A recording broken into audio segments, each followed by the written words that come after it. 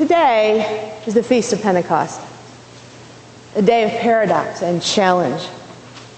For the last 7 weeks, we have been celebrating a central event of our faith, that by the death and resurrection of Jesus, we no longer await the coming of a new world order. Now, we live in the invitation of the Spirit of Jesus, the Holy Spirit, living within us to create that new order.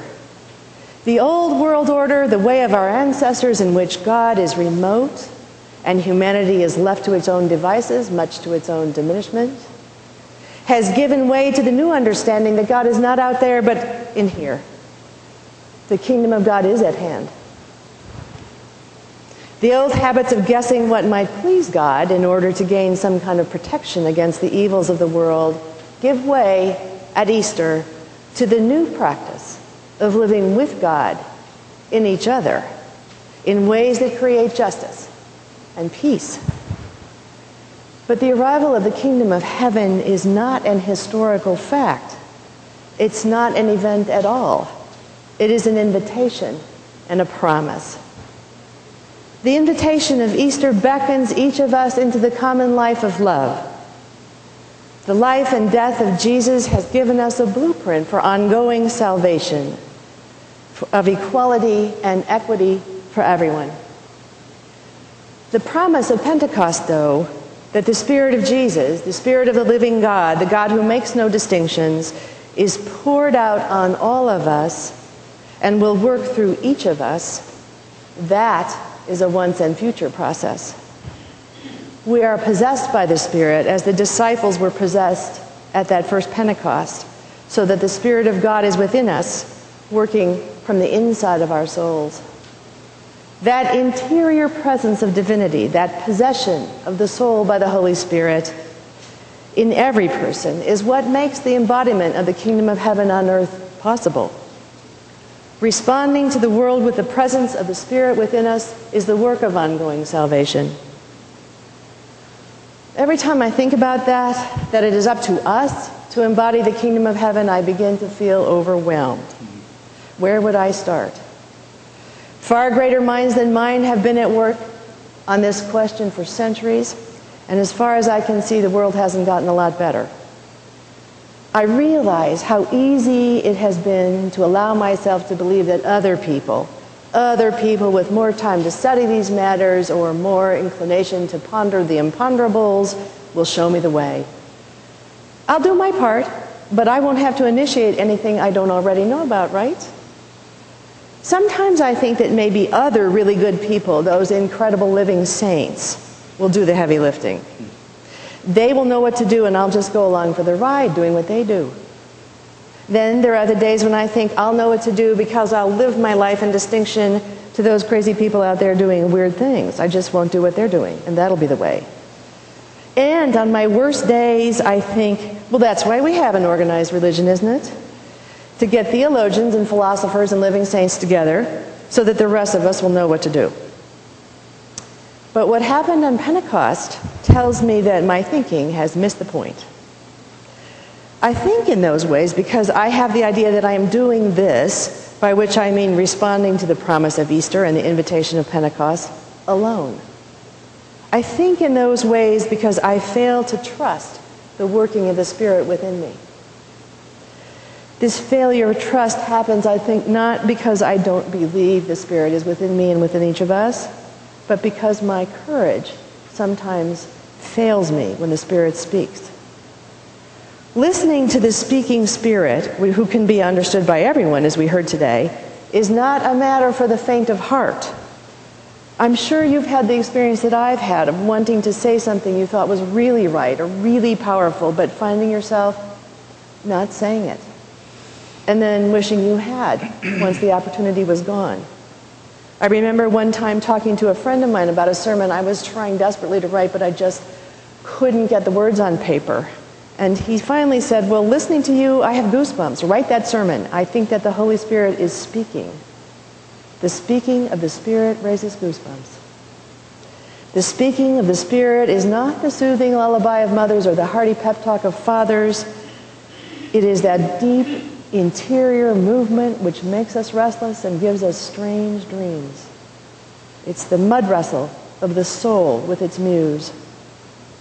I asked a client of mine if I might share a dream of his in this sermon because I think the Spirit has moved within him and made him feel as though he is wrestling with himself. He might not see it that way, but he agreed to let me talk about his dream. My client is a very bright and intellectually curious person whose own interior life has been the subject of his study for a long time now. He's moving into the middle of his life, and he has been concerned, as all of us are in the middle of life, about just how powerful he is. Can he do anything about the real problems in life, or does he just have to accept them? If life is going to get him in the end, why is he trying so hard? These are his questions. He told me about a dream. He heard that there had been some horrible miscalculation and that all nuclear missiles would fire at the same time, ending the world. In the face of this impending doom, his childhood friend convinced him that they alone could avert this catastrophe if they were to get together and utter certain words in a certain order at a certain time. They would perform magic. He was desperate to do this, to save the world from certain death. But to do it, he had to leave his young daughter alone. And he was extremely loath to do that. After some heartrending decision-making, he decided that it was worth it, promised her that he would see her soon, and kissed her goodbye. En route to his friends, though, he was consumed by doubt and feelings of love for his daughter, and he came to the realization, he told me, that he didn't think that magic would help. And if the world were ending, what mattered was being with his child. He told me that he was consumed with the feeling of love and realized how much more important and real that was to him than any promise of magical glory. He rushed back home and put his arms around his daughter, which woke him from his dream. The power of love to mitigate evil, to help us come together and endure what we must, is the promise of Easter. What turned my client around, leading him back from the seductive and misbegotten idea that he could be the omnipotent Savior of the world, was, in my way of thinking, the speaking of the Spirit. The dream is the beautiful illustration of how incredibly tempted we are by our own needs for grandiosity and control. We are all vulnerable to the twin ideas that we could save ourselves alone and that we could save ourselves and others all by ourselves. My client thought for a moment he could save the world, and he was sorely tempted to try it, but to do that, he had to forsake that which he knew to be true and most powerful in his life, his relationship to his family. The dream was one answer to his question about why try if life is going to get you in the end. We can't single-handedly change what life brings, but when we respond to that which we know to be true within us, we can change the way we and the world respond to life. What happened on Pentecost is that it became clear to all those who experienced the presence of the Holy Spirit among them that the meaning of Easter, the meaning of the new world order of peace and justice, can only be found if everyone has a voice in it. When we respond to the speaking Spirit within us, when we speak our truth and listen to the truth of others, we will create and embody the kingdom of heaven. And then we will prevail against what St. Paul calls the cosmic forces of darkness, which have threatened to pull us apart. And that will be our salvation.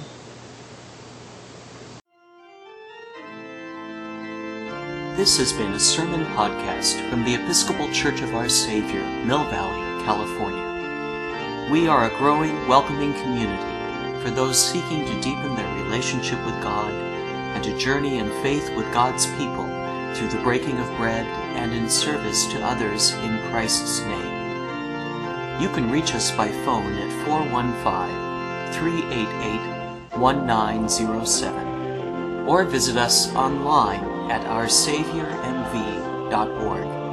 That's OURSAVIOUR-MV for millvalley.org. We wish you God's peace, and we hope to greet you in person very soon.